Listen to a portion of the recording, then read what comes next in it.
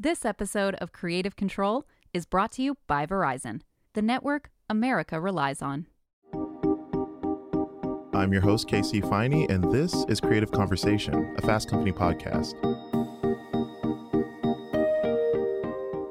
For all the TV shows we know and love that are based in the medical profession, have you ever given any thought to people in the medical profession working on those TV shows we know and love?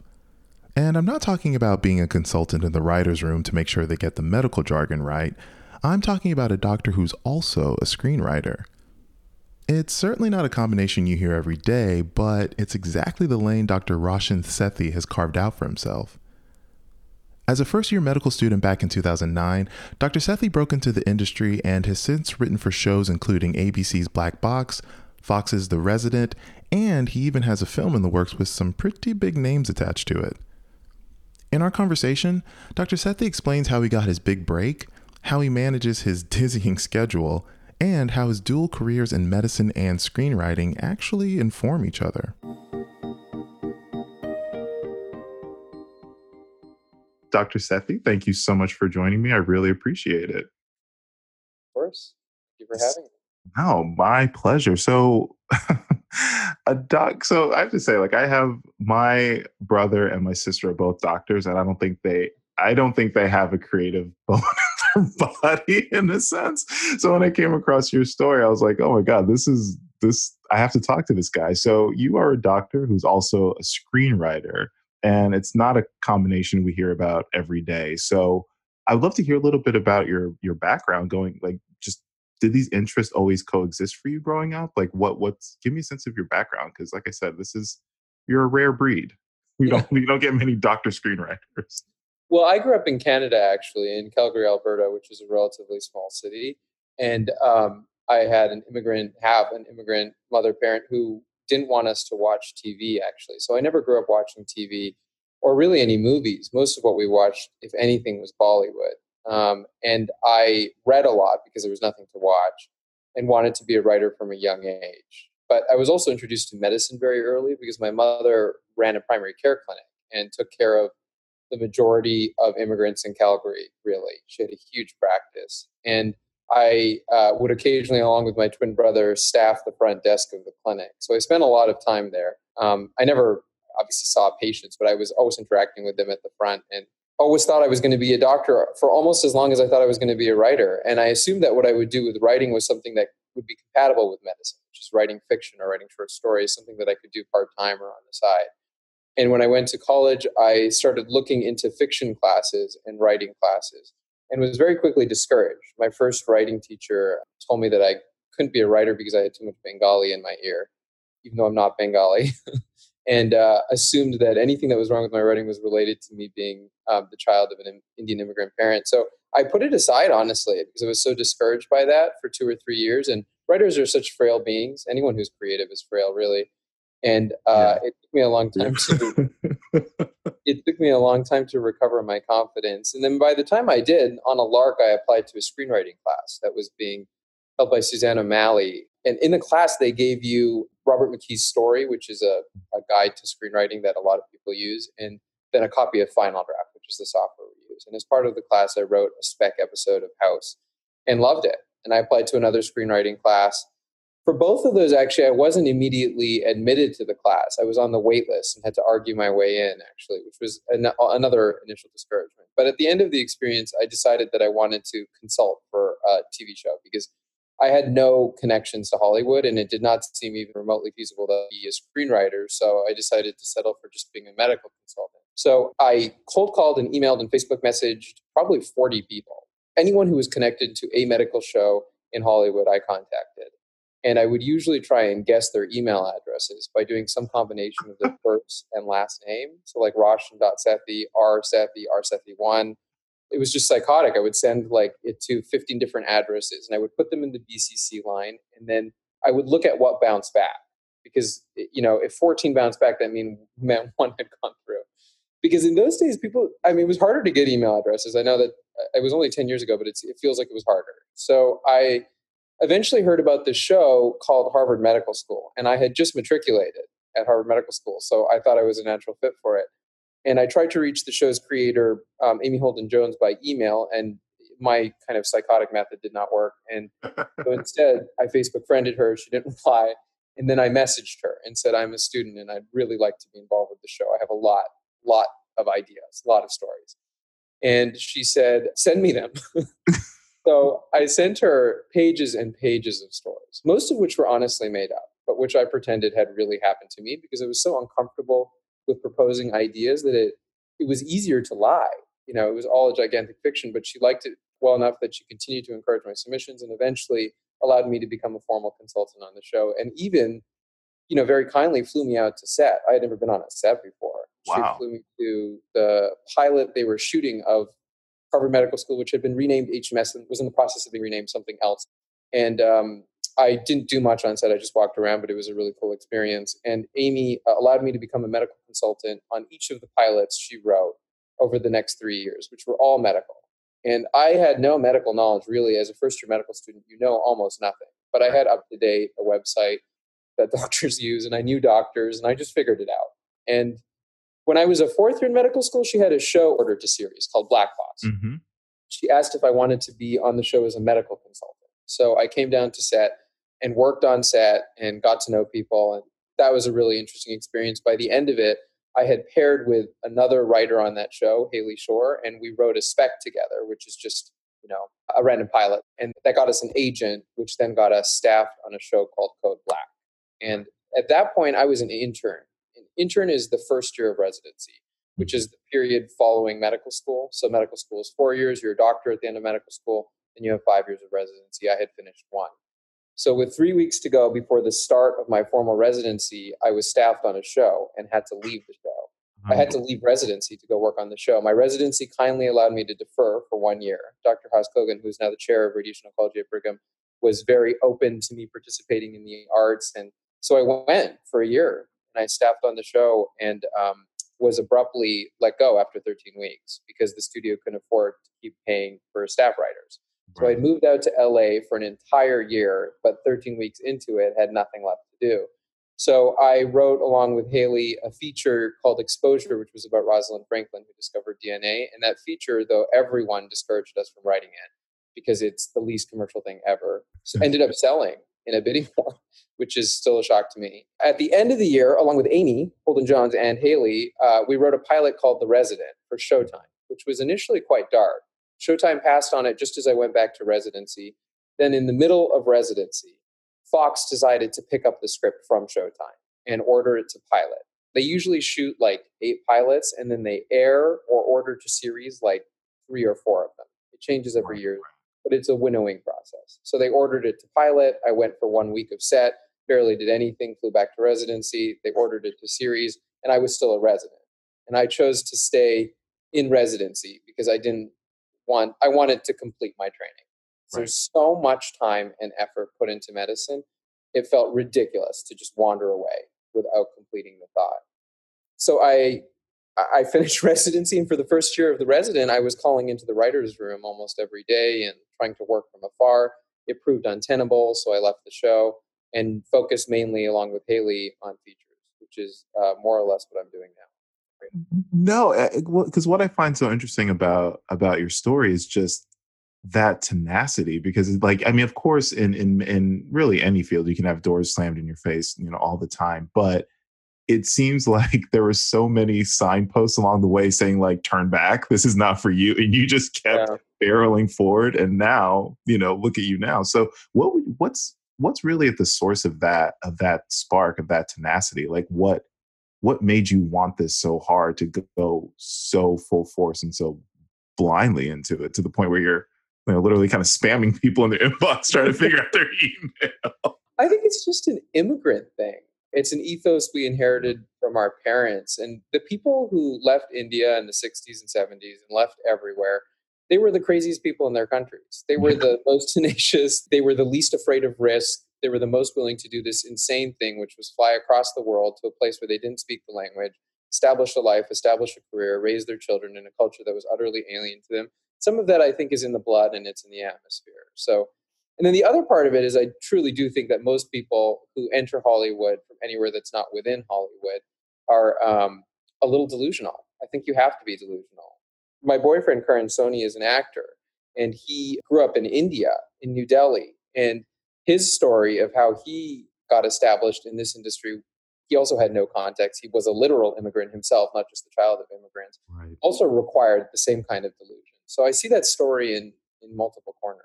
Yeah. No, and I can attest to that. I mean, listen, my parents are Nigerian, and I do think that that gives you a little bit more fuel in your booster, so to speak. Like it's something about it. But, I think, you from your roles as like a consultant and, actually create like writing your own show. I mean, I guess like from your perspective, like what were TV shows getting wrong about the medical profession, and how do you think you helped sort of right some of those wrongs?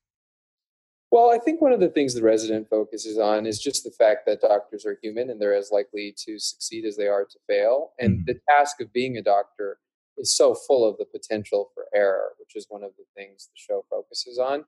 And it's not error that's born out of ill will or even neglect, it's error that is almost inevitable.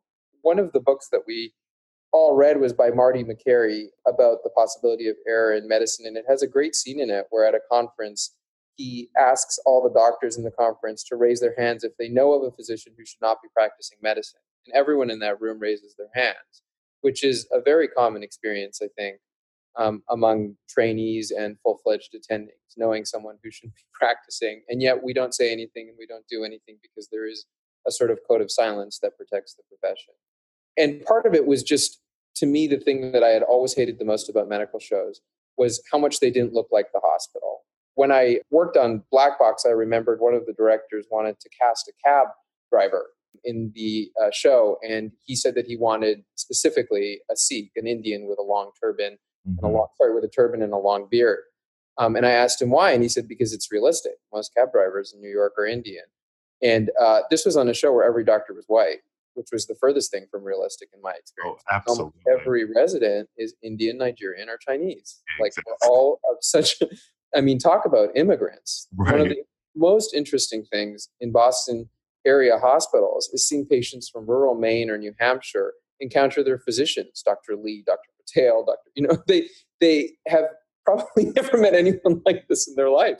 So you're seeing that clash all the time. And initially, when we were talking about the resident, it was so important to me that there be an Indian, a Nigerian, and an Asian, because that had been my experience in the hospital. And every show, with the exception of what Shonda Rhimes has done, had shown only white doctors, and that matters because what it means is that people on TV are seeing the heroes, the people with the paddles who are charging people back to life. They're seeing white people. They're not seeing Indians. They're not seeing other races, and as a result, we don't think of them as heroes. This casting conversation comes up in Hollywood all the time and is obviously a much broader subject. But why is every valet and housekeeper Hispanic?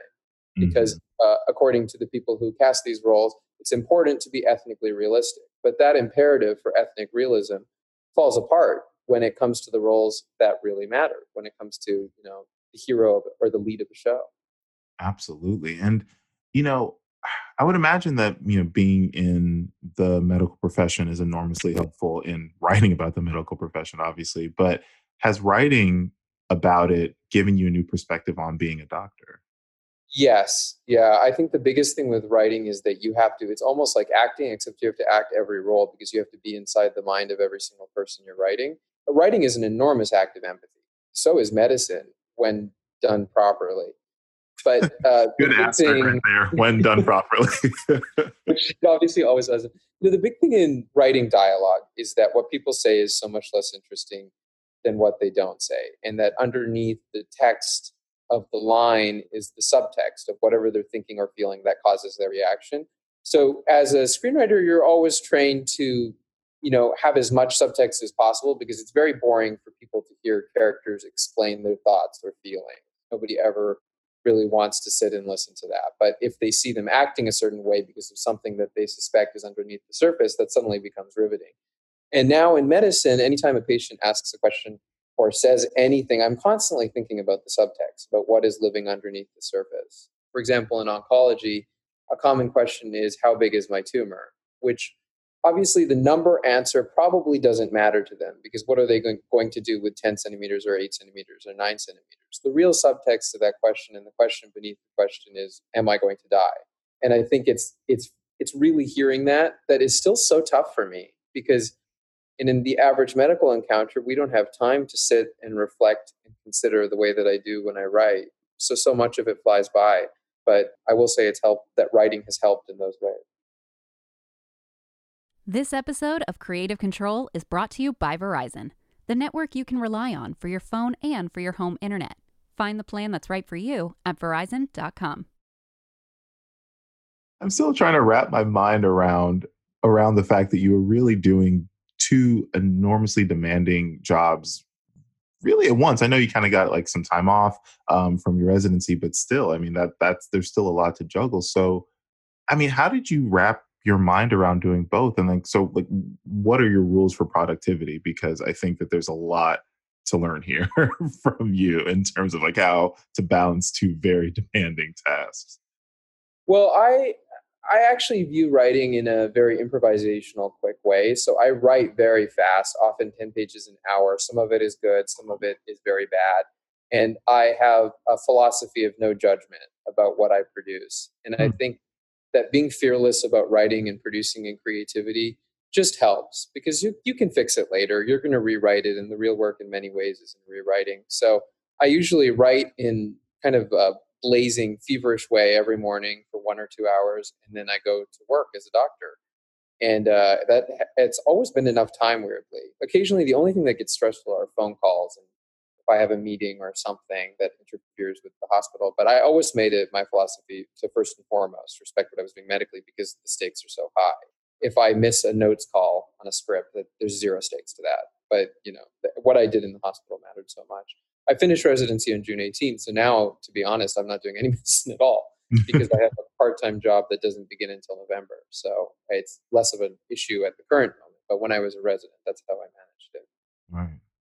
And kind of to that point, I mean, like how was that collaboration process with you? Because it seems like you really had some, great people in your corner, from Amy to, Haley, like you've had like really great people kind of backing you, helping you shape ideas. So like, is that, I guess, like, how does that collaboration process really feed your creativity? Because some writers are very solitary. I think a lot of writers are kind of solitary creatures to some extent, except in TV. I mean, you're in a writer's room, but still, I think it can be very isolating for some people. So for you, I guess, like, what do you get from that collaborative process? Yeah, it's a really good question. I mean, I think what's so interesting to me is there's really no other form of writing that's done in teams. People don't write novels together for the most part. They definitely don't write poems together. The more art it becomes, the more solitary it becomes. But screenwriting, for some reason, requires it, I think, because screenwriting is so disciplined. It has to have an airtight structure. You can't lose the audience's attention. Whereas a novel can be digressive and detour and get up to all kinds of things. A screenplay just cannot do that. And I really enjoy the process, in part because I have so many blind spots as a writer, and I think most screenwriters do, where in general, I think I'm very good at structure, because it's almost scientific and it's almost mathematical, what goes where and how it builds. And I will occasionally have instincts in great moments, but I think that I write many, many bad lines and need other people to help me. And that was always the case, at least with Haley and Amy. But there's really nothing wrong with having a blind spot as a writer. The most important thing is to be aware of it, to know what you're good at and what you're bad at. So I've always found it very useful to work with other people in that regard, and often wonder how a novelist can just sit down and write an entire novel without anyone else. It feels so daunting to me. The other thing is that I can take more risks because I know I have someone else to pull me back. Yeah, that's true. That is true. And so for you, kind of being with you, knowing, having your background, having your experiences, and obviously storytelling is such a powerful medium. And I think that's something that I always come back to. And I talk to a lot of directors and writers, and they always say that. And I believe it's true that, stories create empathy, and I think that being a screenwriter, being a director, being at the helm of creating these stories is such a privileged position. And so for you, like, how are you leveraging that? Like, where do you want to take, how do you want to use that power in Hollywood to tell these stories? Yeah, I think it's so important. First of all, I don't have that much power, but whatever power I have, More than I do. It's like, you've had maybe. you have a few credits to your name. I got nothing. So I do think that one of the things I'm always trying to do is, first of all, mentorship. Even though I'm not very far along in the industry, one of the things that stymies me about it, drives me crazy, is that there is no formal track for entering this industry. yeah, If you want to be a doctor, you apply to medical school. Then you go to medical school. Then you apply to residency. Then you go to residency. There is just a track and a system and a process. In Hollywood, it's so nebulous. Scripts are passed around. Someone reads them, someone doesn't. And in general, because the process is so vague and so disorganized, it favors people who come from families that are already within Hollywood.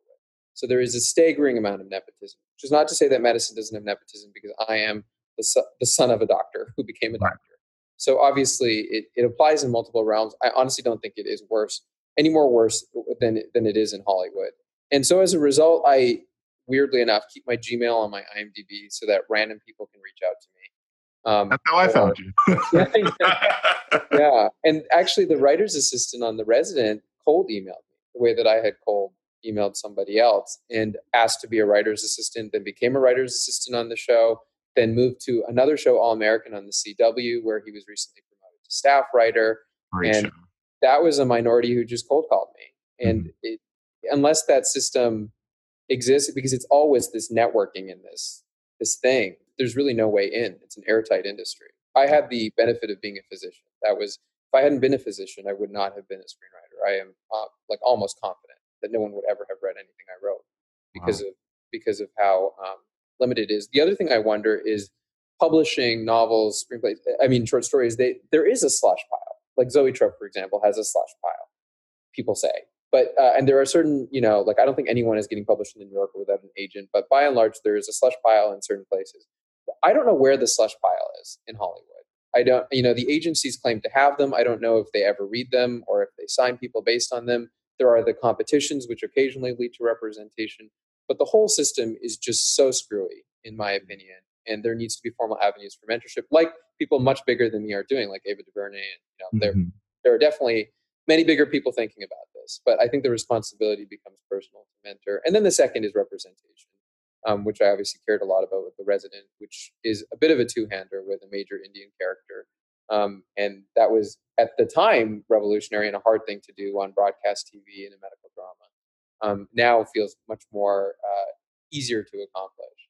But in general, yeah, anytime I work on anything, I try to think of projects and ideas that have a different point of view from the one that has been in Hollywood for the longest period of time. That said, the first few movies I wrote were entirely white people because I wanted a career. And that was a strange experience. Now I have enough, I've done enough that I can get away with proposing minority ideas, but I still played that game when I was starting. I love the point that you made about mentorship, because I think it's really interesting, because there is really, I think there's some people who are trying to formalize that a little bit, and there's like accelerator programs. Like I did a story with Brian Grazer and Ron Howard's Imagine Impact. They have an accelerator, really great. Ava DuVernay is doing amazing things, but these are like big names with a finite amount of slots. Mm-hmm. And even with Imagine, like they have this thing where even if you don't get into the program, your script goes into basically an app that agents and people can sort through. So essentially saying, like, even if you don't get into this program, you may get your script sold to some degree. And then, Franklin Leonard's doing the Blacklist. So here and there are people doing these things, like, trying to make use of this slush pile. But I do find it interesting that, and I love that you mentioned how you're mentoring people even at your level, because I think that that's really what's required, is that like at every level, like starting out mid-career, to the point where you are Brian Grazer and Ava DuVernay, like there needs to be some sort of mentorship. So for you, outside of, making yourself accessible, have you given any thought to, I don't know if it's like a blog or what it is, to kind of give sort of a guideline for people that may not have your exact avenue to where you're at, because again, I don't think there's many doctors trying to be screenwriters, or maybe there are, I don't know. But just on the basis of a rookie screenwriter trying to make it, have you given any thought to kind of formalizing that process, or making it look like laying it out for the next person to come through? Yeah, I have, and not come up with anything concrete or specific, but I really want to do that. My goal is, I'm at such a medium stage because although I've had a show on the air, I've never had a feature produced, which I'm hoping will change soon. But until I have that, I don't think I'll have as much power as I want to be able to do things. But that is really my first priority, honestly, is to set up some kind of an incubator. The one thing I think really needs to exist is what the Duplass brothers are doing, actually, which is they make micro budget movies with first time filmmakers. And even Room 104, which is an established HBO show, has so many first time directors, many of them people of color and women. And they have turned their creative industry into basically one gigantic mentorship encampment, which is so rare in Hollywood. But I'd love to do something like that with giving these small micro loans for people to make films and to find new directors and to find new voices. I think that would have a big impact. And then just finding out why the agencies and management companies can't have bigger slush piles. Obviously, things are a little fraught right now between the agencies and the WGA as it is, but I am really curious about how that process works. But again, I haven't acquired quite enough clout to do the things I want to do. But that's why I try to do mentorship on a personal level. And that said, despite the many emails I've answered and talked to, I think I've only concretely helped 2 people. Despite years of trying. And that is so frustrating to me because it is so hard. Even when someone says, can you pass the script on to a manager or an agent? I always do it, regardless of what I think of the script, because I'm like, this whole process is fucked anyways. Like, I've got to do something. Right. And getting people to read is so hard. So the whole thing frustrates me. Now that I'm a little bit outside of medicine, I think I can do more because I have more time. And I was going to ask, I mean, kind of to that point, like what exactly does your future look like? Because do you see a situation where you're going to have to choose? Are you going to try to do both? Like, what exactly does that look like? I'm going to try to do both. I'm doing a part-time job at Brigham and Women's Hospital, where I work for 12 weeks of the year, taking inpatient consults and doing palliative radiation oncology. And then for the remainder of the year, I'll live in LA and write. And when I'm here, I'll be writing full-time. And I want to do that for as long as they'll let me, because medicine is really important to me and feeds me. I can't honestly imagine life without it. So every single point in this whole process, everyone has said one day you're going to have to choose between them. And I have just kept deferring that decision. And I honestly intend to do that like until I die. Like, I don't think there is a need to do one or the other, because I think there's room. There's sort of endless room for everything we want to do. And that said, I will say that medicine is actually a very creative profession in and of itself, because you're writing notes all day. I write more medical notes than I do screenplays. Like, there's way more words exerted in that way. You're making presentations, you're looking at images. It is a creative profession. It's not as creative as writing. But so even if I was doing medicine full time, I don't think I would be unfulfilled. The next move for me, though, is I do really want to direct something. I feel like I won't have the clout to help people and create real mentorship until I direct. I don't know why I think that, but I just do. I don't really have a reason for it, but I think it'll help. Given your background, your experiences, everything, how have you come to define creativity? It's really quite a magical feeling when you're writing and it's flowing out of you, and it's like someone is whispering in your ear and it's coming from a place that's beyond your brain. That specific feeling of pure creation where it's just literally flowing. That's what feels like creativity to me. And then there are so many times in the process of writing where it does not feel like that, where you're doing the math of how to structure something. That, being in the writer's room of a medical show did not always feel like creativity to me. But that process in those precious morning hours when I'm sitting in the hospital cafeteria because I have to go somewhere to work, like that to me is what I think of. I love that. This has been great. Thank you so much for your time. I really appreciate it. Yeah. I'm so glad I cold emailed you using that IMDb Pro. This has been wonderful. Again, thank you so much for your time. I really appreciate it. And I cannot wait to see your feature, because I love The Resident. I really love that show. Yeah. So I'm really curious to see what you do, what your mind comes up with in, the context of a feature film. So it's going to be good. Yeah. Thank you so much for having me. It was a pleasure to talk. My pleasure. Take care.